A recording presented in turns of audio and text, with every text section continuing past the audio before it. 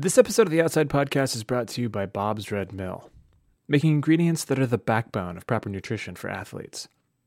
And not like nutrition for athletes the way some people go keto or use other fad diets to get a mental edge. Bob's Red Mill makes whole grains that people have been eating for thousands of years. Cooking with them makes the food you're already eating better for you.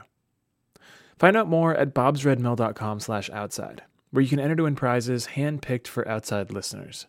That's bobsredmill.com/outside. This episode of the Outside Podcast is also brought to you by Honey Stinger, making great tasting honey-based energy foods. They're delicious, packed with energy, and they feed the Hive, a community of Honey Stinger athletes supporting each other as they strive toward fitness goals. It's full of runners, bikers, and kayakers, but it's more about personal performance than winning races. Also, they make a great podcast called Hive Life that's hosted by former Runner's World editor David Willey. Find out more about Honey Stinger and apply to join the Hive at honeystinger.com/sponsorship. That's honeystinger.com/sponsorship.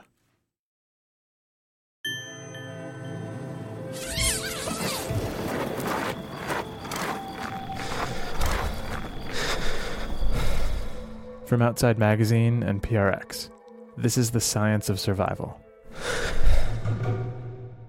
About 2 years ago, I had a really bad day with the really excellent folks from Pacific Northwest Search and Rescue, and Portland Mountain Rescue, and the Reach and Treat team from American Medical Response, and Mountain Wave Communications, and the Clackamas County Sheriff's Office, and Gulf Company First to the 189th Aviation, a medevac team based in Oregon that flies Black Hawk helicopters for the Army National Guard.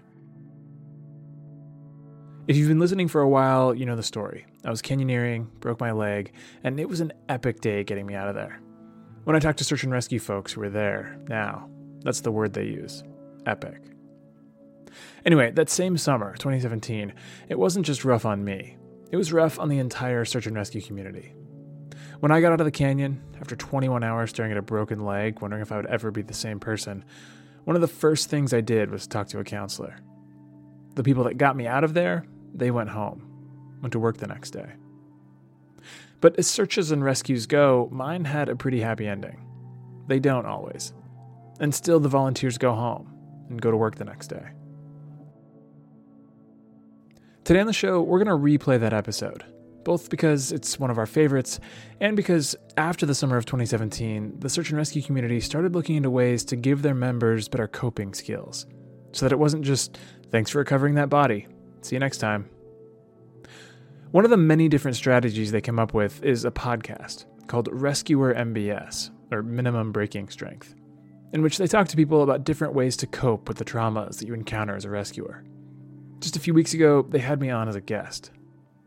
Now, the podcast episode that we put out about my injury is probably one of the most raw and personal stories we've ever done.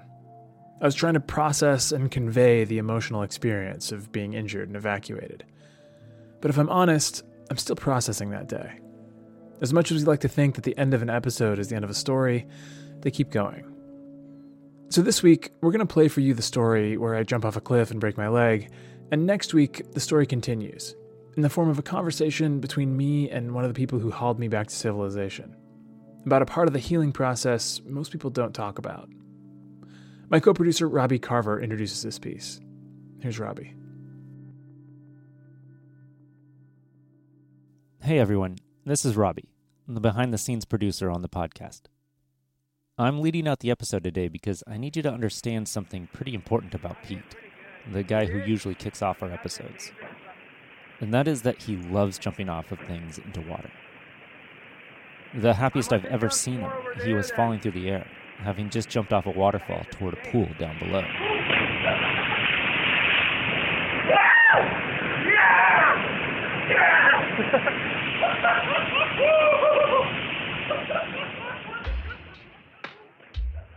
He turns into a little kid in a way you don't see very often from 30-year-old men.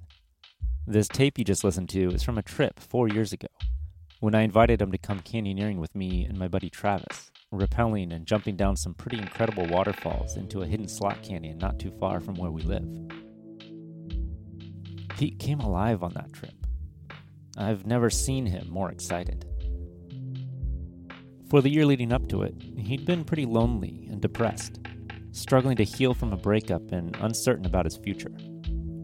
He'd just been sort of dirtbagging around the globe, trying to find something to grab onto.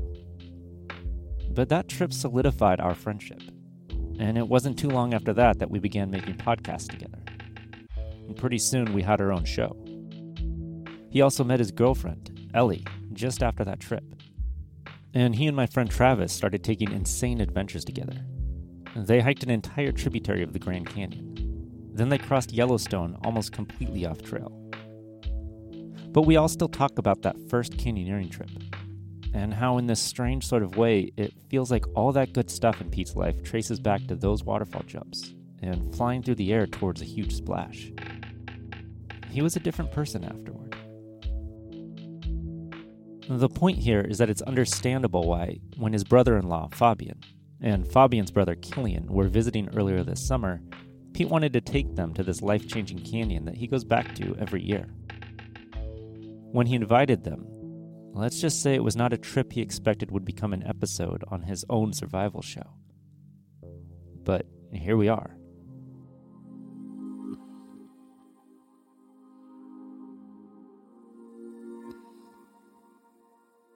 It was well after the accident, and the injury, evacuation, surgery, and even most of the recovery that I started having the nightmares. And just breaking down in tears sometimes in quiet moments when I'm alone or trying to fall asleep. It's almost like it's only once the physical pain has subsided that your brain confronts and tries to process the rest of what happened. Up to that point, when people ask you how you're doing, you have no idea. What you do know in those days and weeks right afterward is exactly what you were doing. You were canyoneering with your brother-in-law and his brother, and you jumped off a 15-foot waterfall. Oh, don't jump, don't jump, don't jump! It was the same waterfall you always jump off, but this time you came out of the water with your left foot pointing off to the side, in a way that makes you slightly sick to look at. Your leg is useless, and you're stuck in a place that's going to be hell to get out of. You're at the bottom of a waterfall, so traveling upstream, back the way you came, is impossible. To the left and right of you are 600-foot near vertical cliffs. The only way out is to follow the river. Except just 100 yards downstream is an 80-foot waterfall. Beyond that, it's a 2-mile boulder scramble to the trail, over and through rocks the size of cars, so you can't even be carried out. You don't say this lightly, but you're fucked. You gonna start at the beginning? Start at the beginning. Yeah, so, despite most of the usual safety mechanisms, and what felt like a healthy dose of precaution, here's how you end up at the bottom of a waterfall with a broken leg. Or at least, here's how it happened with me. 4 years ago, my friends Robbie and Travis brought me to this canyon, and it was not only mind-blowing, but actually right next to a popular hiking trail that I go to all the time. But hardly anyone knows it's here. We're gonna have to cut all this out because there's no way that I'm broadcasting our secret waterfall places out to 150,000 people. All of the all of the names. All the names. Yeah, totally. Okay. We'd planned to spend one day in this canyon, but we accidentally stayed out for 2, and we had no food, and that's a whole other story. But it was transformative.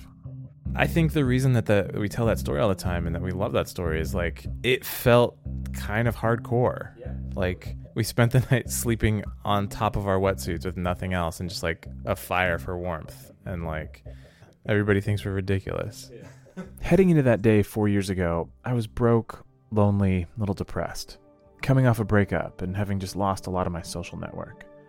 But the people I bonded with on that trip have become some of the most central friendships in my life. Everything changed, practically overnight. A few weeks later, I met my girlfriend, Ellie, and on our first date, I told her the story of that trip. And while everyone else had listened with a sort of horrified look at the thought of such a rough night out, when I finished, she leaned in and said, "Don't you just love it when you're out in the backcountry and you run out of food and you get to find out what you're made of?" We've been together ever since. In fact, looking back, I point to that first trip down this canyon as the moment when my life started to catch up with my dreams. And so I love this place. So much that it makes getting hurt feel like some sort of betrayal of trust. Like getting bit by your own dog. That morning, my sister's husband, Fabian, and his brother, Killian, and I had hiked in 6 miles, then dropped down to the river, ate lunch, and pulled on wetsuits, climbing harnesses, and helmets. Then we'd hopped into the current and let it pull us downstream, toward one of the most incredible places I've ever been. Canyoneering is the process of traveling downriver through a canyon, descending otherwise inaccessible waterfalls by rappelling or jumping. It's some of the last true exploration left. You know, when you talk to geographers, then you say, like, hey, if I wanted to stand in a place, if I want to explore somewhere new, where do I go? And they're like, find a canyon. There's no reason for anyone to have ever gone there in history. This place is not that secret, but when I saw it for the first time, I remember thinking that it was like I'd imagined a fertile waterfall wonderland and then found it in real life. Every few hundred yards, the river drops over another falls, or slots out into a tiny channel, and the river just pulls us along. On some level, yeah, it's obviously dangerous. It's hard to get to, and the river changes each year, moving boulders and logs downstream. So we stop and talk through every rappel and jump. But it's also my 4th time down the canyon, so it feels familiar. And this would be a day trip. We'd be home by dinner. So I hadn't exactly given comprehensive details about where we were going. My text to Ellie was, I'm going canyoneering with Fabian and Killian. Should be a pretty straightforward day. And her text back was, don't die, but I'm still really mad at you. We'll get to that. But suffice it to say that I needed a reset button. And this canyon was it. At the second to last waterfall, the river drops down maybe 30 feet, then splits into 5 thin channels, leading toward 5 separate waterfalls that drop into another pool and then over a small ledge. That's followed by another 80-foot drop. It's beautiful. It's especially beautiful when you take a picture there in the afternoon. Like, the afternoon light is really amazing. And we get there, and I start taking a video, and bam, the camera dies. The battery came back to life for a couple of photos, but for the most part, our memories are the only actual record of what happened next. The only way down this second to last waterfall is to downclimb the bank on a fixed rope, to where the river turns left 90 degrees, and then safely jump 15 feet into a calm channel.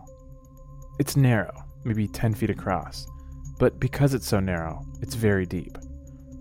And at this jump, like every jump, we stop and talk through why we're jumping, where we're jumping. I remember really clearly going, something doesn't feel quite right about this, and I can't figure out what it is, but I'm just going to go through all of my little checks again. And I went through all of my little checks and said, no, like, this is fine. Like, this is a good jump. And in the air, I was just like, this is interesting. I'm going to have to, like, evaluate why this time. Why did I have that hesitation this time when I haven't had that in a long time? Because I feel like I've been in this place of learning to ignore fear. And like, that sounds sort of like macho or something, but like, I really mean it in a like daily life kind of way.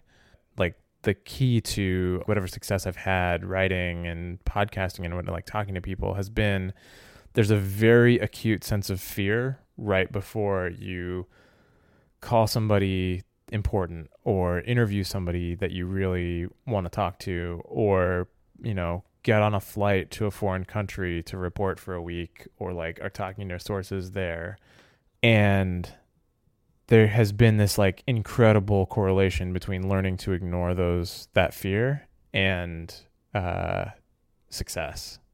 And when I was able to start sort of ignoring it in professional life stuff, I actually started being able to ignore it a little bit in terms of like jumping off of things. And I was kind of noticing that like I wasn't scared anymore jumping off of things, and that made it less fun. I was kind of worried about that, but not in a physical way. I was worried that I was never going to feel that thrill again. And so I'm in the air thinking basically that entire progression in about 1 second. And then I hit the water, landed on the rock, and I'm up and I'm yelling in pain, but mostly as a way to communicate to Fabian and Killian that they can't jump. I still have no idea what I hit, but it was immediately clear that my leg was broken. My foot stuck out at the wrong angle, like it was trying to short pass a soccer ball without the knee's permission. My foot is bent at the wrong angle. It's 45 degrees to the left. When I look at it, you just think, like, this leg has been run over by a truck or something. I didn't faint. What it did to me was this leg no longer looked like mine. It was just an injured leg, which is a very strange thing to have happen mentally. It was like, this is the patient's leg. And you need to do these things for the patient's leg, no matter if you are also the patient or if you're a caregiver.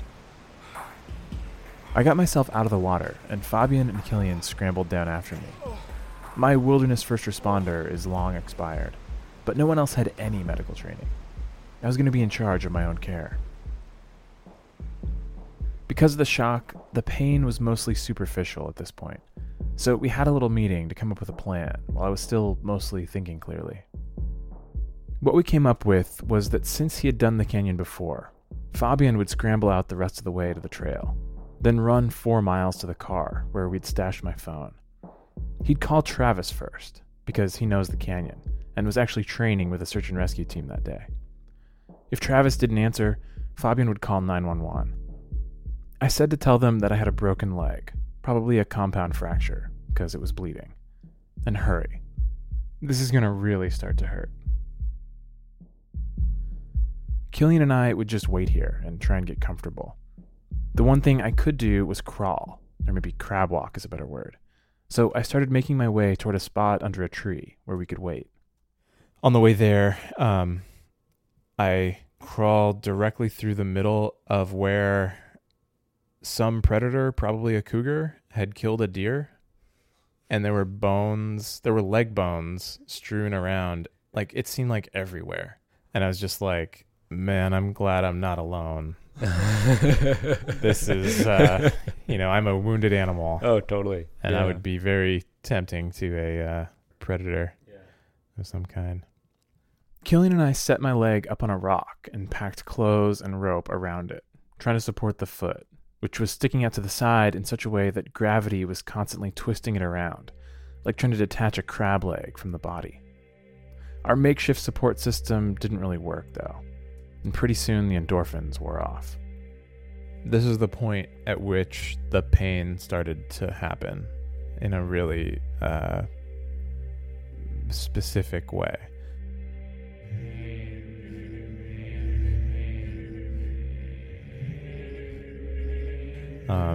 It was the pain of being hurt, not in a way of like your body is trying to tell you not to do something, which is most of the pain that I think we experience. Like, pain with immediate relief is familiar pain, and this was the pain of just there was no end or change to it, really. It was just there, and there was nothing I could do about it. You try not to think about the pain, but how can you not? There's nothing else to think about except the future, which is scary because you don't know how this will end, and the past, which, as we found in a lot of these survival stories, is suddenly overflowing with regret. My foot is really badly damaged. The only good sign that I have from it is that I can feel and wiggle my toe. So that means that there's nerve connections going through there. That's good. But I don't know how bad this is going to be. I might lose my foot. So I started to just like lose it a little bit. And then I said, no, like if I lose it, like Killian's not going to know what to do. And so I told Killian, we're going to need to talk. We can talk about any topic except my foot. That's off limits. But we can talk about anything else. And so the first thing that he says is like, so tell me about Ellie. Are you guys going to get married or what's the deal? So is this the right moment to ask what you guys had been fighting about? Well, I mean, it doesn't matter. Okay. We'd been fighting about a sewer repair. Like, okay, so you weren't fighting about whether to get married or not. It wasn't like the relevant question. No. The fight was over whether I was doing the right things to try and get the sewer repair done. Because it was supposed to take one day and it had been 2 weeks and just like nothing was happening. And she wanted me to call them and like kind of hassle them every day. And I was kind of like, no, like, let me do it my way. So this was the day before we went canyoneering, and she had come in here again and just said, will you call them right now, please? And I said, okay, I'll call them. But like, I'm not going to do it with you right here watching me. Like, I'm not going to do it just because you said so. And she was basically camped out and watching me and was like, I'm going to stand here until you pick up your phone. And we just had this standoff. And she just said, like, you know, I'm really struggling with this and I just need some support. And I like raised my voice back at her and it's like, yeah, you've made that really clear. And she just stormed out of the room and like I didn't see her the rest of the night. She went to work and that was our last interaction before I was there, like on the canyon, like in the canyon. And like knowing that and then having Killian's first question being like, what's the deal with you guys? I mean, it sounds like such a cliche, but like the fact that our last interaction had been a fight was like completely unacceptable. I couldn't like do anything about it, you know, like if I had like one message to get, like if I had one text, like somehow some special satellite phone with one text left on it, I might have used it to apologize to Ellie rather than being like, send a helicopter right now.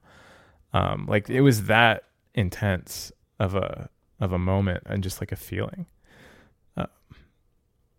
'Cause like if she, I mean, this is how I deal with emotional stress. And like, if she saw this on any level at all as like her fault of like, I was being extra risky because I was blowing off steam, like I couldn't stand like for her to carry that weight. I just couldn't. And yet that was going to happen. There's just, I mean, I was completely, and I think that's when I felt the most removed. We're actually really far from everybody, even though it didn't take us very long to get here.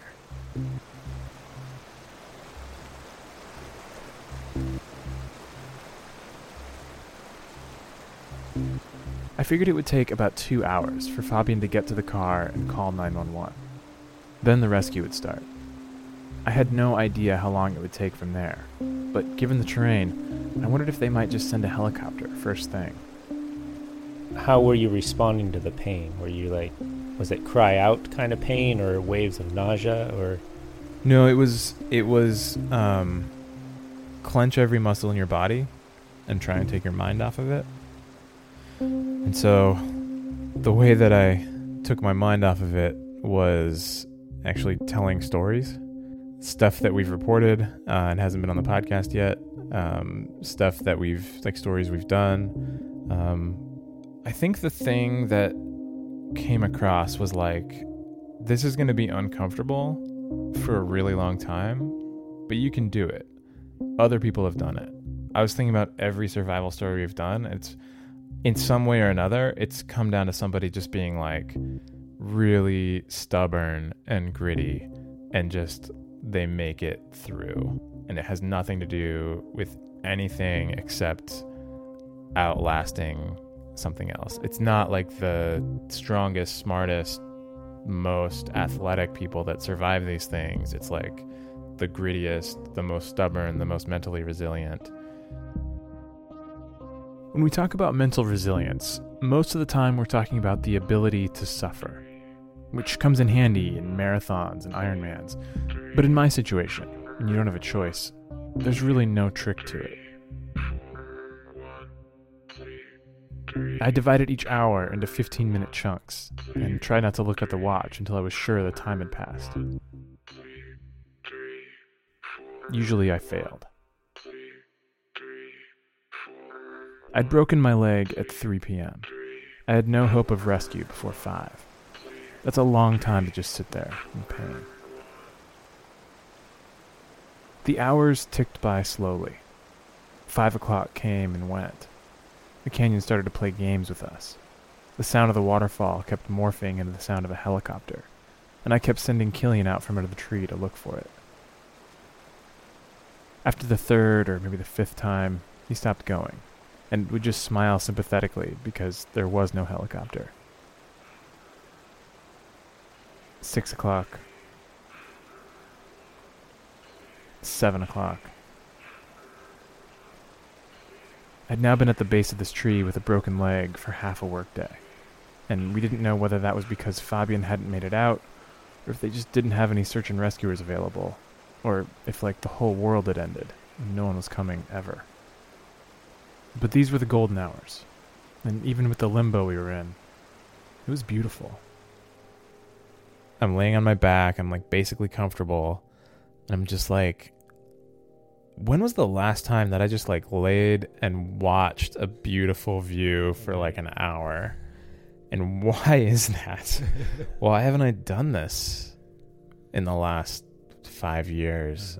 Like that's kind of sad that this is the reason that I actually stop and think about how like you can just look at one thing with barely moving your head and like see new things for hours. Like we should do that more.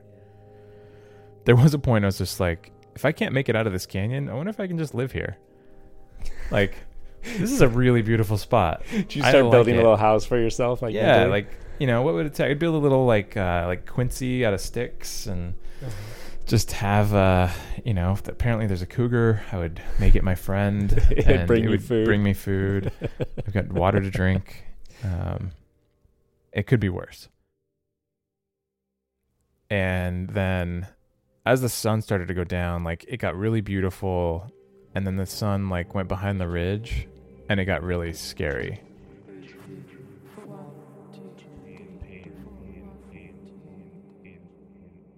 Our entire plan to go get help had been based around the idea that someone would get back to us before dark. As it became clear that that wasn't going to happen, I started thinking about something we've talked about on this show before, that survival situations aren't usually the product of a single problem. You can almost always survive one mistake or a simple accident. It's when you make multiple, compounding errors, when things go from bad to worse. That's when people go from injured to dead. And so we just have to be really careful not to make any more mistakes. And then it becomes, okay, what's a mistake? Because I did not think that we'd be out there after dark. And as the sun goes down, it's like, no one is going to rappel down this canyon in the dark. No one's going to climb up this waterfall in the dark. That's too risky. I understand that. I wouldn't want them to try that.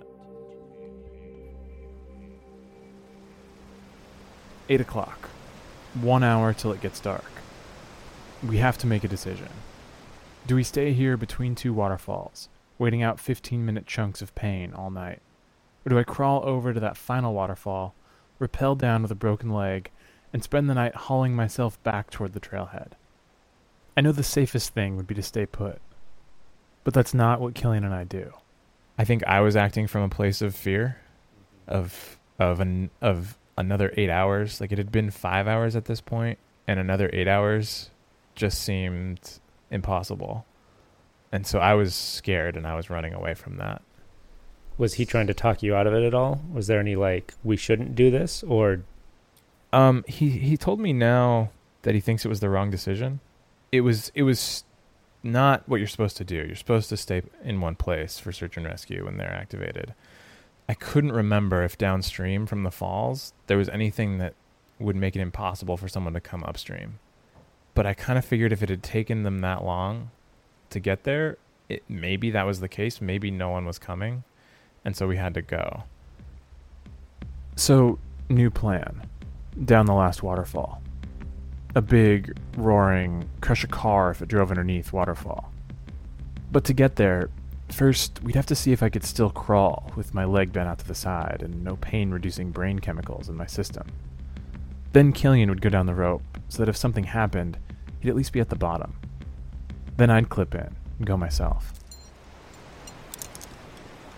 You're alone at the top of an 80-foot waterfall with a, busted leg.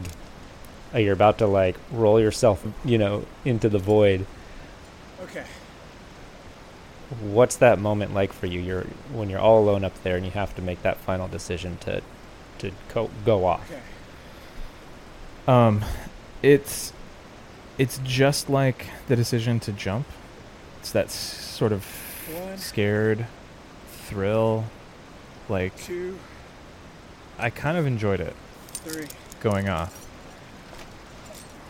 The added dimension is that if something goes wrong, I'm going to be that idiot that tried to rappel with a broken leg and died.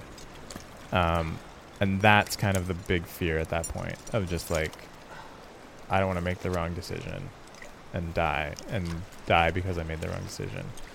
I thought about it for a really long time. And I do know that when we got to the bottom and Killian pulled me over and I was sitting on a ledge in 1 foot of water, unhooking the rope, and I let out a howl. I was so happy. It was I could feel a line between me and civilization had just gotten thicker. There was a direct, I knew that I could, if I needed to, I could touching the void my way out of here. I could just crawl for 20 days or whatever. I could make it, and that felt amazing. Yeah. So that feeling that you wondered if you would ever have again. Yeah. Going over water. Yeah. You found it. Was right there. Yeah. It was just let's go.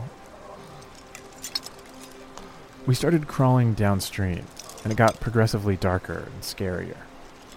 For me, the easiest mode of travel was to scoot down the river on my butt, steering my leg between rocks like a barge. But when the current got too strong, I'd have to haul myself out of the water and crab walk through the boulder field. At one point, I'm sort of scooting my butt over the top of a rock. I swing my leg out in front of me, and the river sort of funneled between these two rocks, and there was a much stronger current right there, and my foot dips down below that current and straightens the foot out. It moves it from 45 degrees straight ahead. No. Yeah. You're shitting me. That. The river reset your leg. The river reset my leg and did so perfectly. When we got back to the hospital, they haven't touched it. And about 10 minutes after that, Killian's up ahead of me. I'm trying to follow him. We get to this really terrible boulder section, and we just see this flash of light. Mm-hmm. And Killian goes, "Oh!" And it's a headlamp. Yeah. And I go, "Was that a headlamp?" And Killian's like, "I don't know." I'm like, "Let's wait." And we all just we wait. And this was probably the longest 20 seconds of the trip because I was just looking downstream and just waiting and waiting.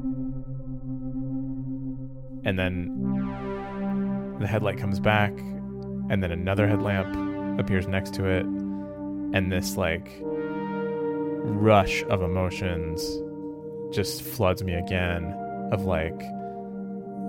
thankfulness, relief. It feels like Like, I am allowed to be scared. And that's okay.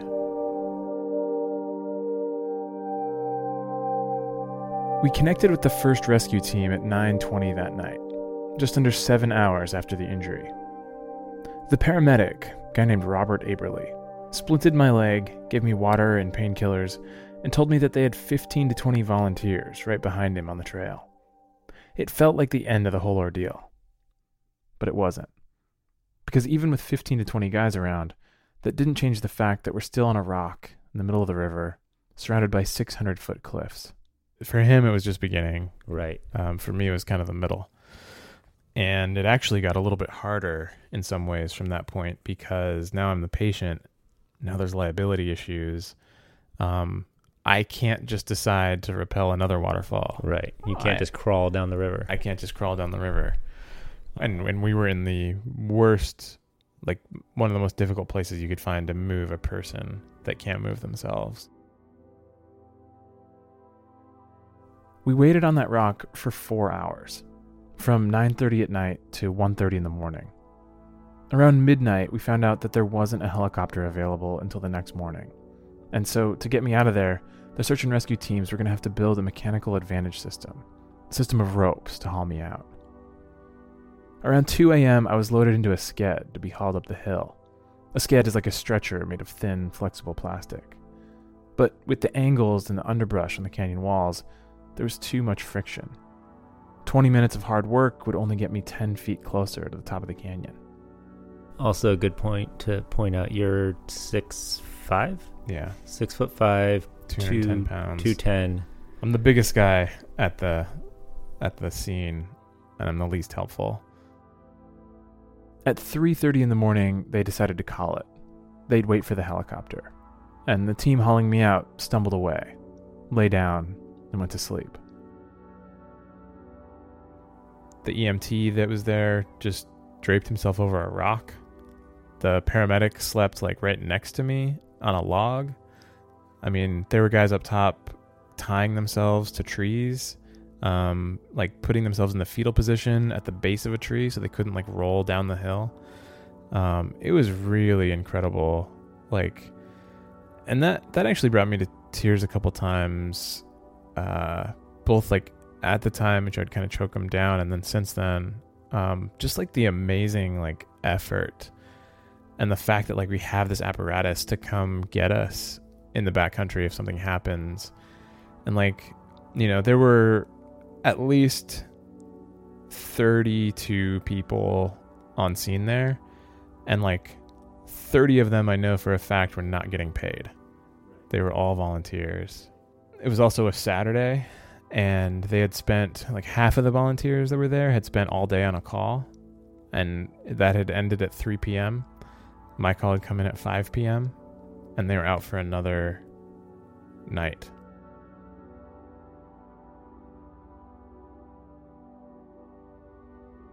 At 5:30 the next morning, the first tiny smudges of light reached the bottom of the canyon, and everyone started to wake up.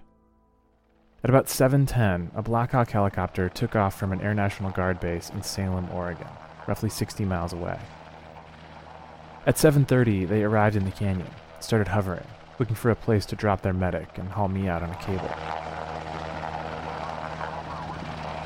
45 minutes later, at about 8:15, they determined that there was no safe place to bring me out of the canyon, and they left. At that point, the search and rescue teams resumed trying to haul me out using ropes. When that failed again, they got a message that the helicopter now had a more qualified crew and what's called a forest penetrator device. They'd be able to drop a medic and pick me up. What I remember about being hauled up into the helicopter is that the view from that height was very similar to what the canyon looks like from the top of a waterfall. It was 11:30 in the morning. In total, from getting hurt to getting to the hospital, took 21 hours. When I got there, I was told that I'd broken my fibula, the small bone on the outside of the tibia, which is the shin bone, and that I had dislocated my ankle and fractured the malleolus when it spun so far around the wrong way. None of the bones had protruded from the skin. I'm still not sure why I was bleeding. Then, I waited 3 weeks for the swelling to go down, and went into surgery. You're a big man. You have big leg, you big bone. You also broke that fibula bone, not in one spot like it looks on the x-ray. We talked about this, right? You had multiple different. So you had one strike point, and then you had a number of different fractures that emanated out. I would say like probably about 5 or 6. Anyway, so we put 2 plates, or I put 2 plates on just to help make it. 6 long, slow, difficult weeks later, I started walking again. And as the physical damage fades, the question becomes, how badly damaged is the rest of me? One way to think about trauma is as the process of the brain trying to prevent pain and chaos. If it can make sense of what happened, it can keep it from happening again. Part of that process is reliving moments that were exceptionally harmful or scary or difficult to figure out. I don't have specific triggers, just a tendency to drift back to that day. A few times a week, I find myself back at the edge of that waterfall, about to jump, or sometimes I'm already falling through the air, looking around for something I could have done differently, some indication that a log has moved downstream since the last time I was here, or that a boulder dislodged over the winter, tumbled down the canyon, and now waits for me just a few inches under the surface. These thoughts play on a loop, over and over. Ellie and I call it getting stuck in the canyon. Sometimes I relive things that didn't even happen. I hit the water and I drown trying to get to the shore. Or I get tangled in the rope trying to rappel with a broken leg. Sometimes I'm awake and get stuck on the guilt I feel and the pain and fear that I cause the people who care about me. When you go through something like this, there's this strange sort of pressure to come out the other side with some new lease on life, some lesson learned or nugget of insight. But all I really have to show for it are a series of nightmares. As I write this, I'm still having vivid dreams about Killian trying to reset my fractured leg, but not getting it into position. And I'm writhing around in pain, and I see how terrible it is for him to be doing this to me. I dream that the people I grew up with are judging and scolding me for taking unnecessary risks. I dream that I'm being hauled out of the canyon by helicopter, and on the way up, I look around from roughly the height of a big waterfall, and it looks so familiar and welcoming. And then the cable snaps, and I'm falling, and from high enough in the air that I have plenty of time to process what's happening, plenty of time to think about it. My first thought is that there's absolutely nothing I can do. I just have to try and enjoy this final jump. And then the ground is rushing toward me, and I'm trying to figure out what to do with these last few moments of existence. After an accident or a close call, some people wonder, how should you live your life if it can end at any moment? But what my brain seems to be dwelling on is, how should you live that moment at the end of your life? In the dream, I'm still falling, and I hit the ground in perfect silence. And then I'm awake. I'm not falling. I'm in bed. And Ellie's right there. And I'm shaking, and she asks if I was stuck in the canyon. And I say yes. She wraps me up and just holds me until I calm down. I'm told this is normal. There's nothing to solve or fix. This is just what needs to happen for a while. That canyon changed everything, and now it's changed it all again. I get through the days just fine, but the nights are different. It's getting better. I just need my dreams to catch up with my life.